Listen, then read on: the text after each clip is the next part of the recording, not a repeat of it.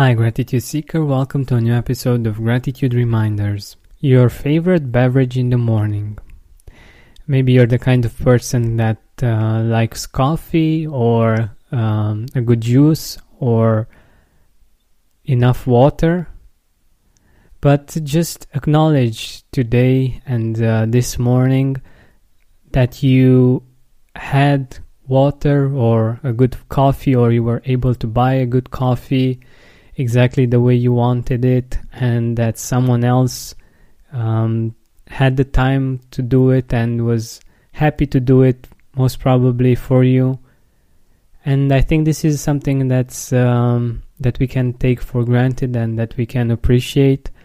Or if it's your favorite tea, you got the possibility to buy the tea and you have enough time to enjoy it in the morning. So today, let's just be grateful for our morning beverage.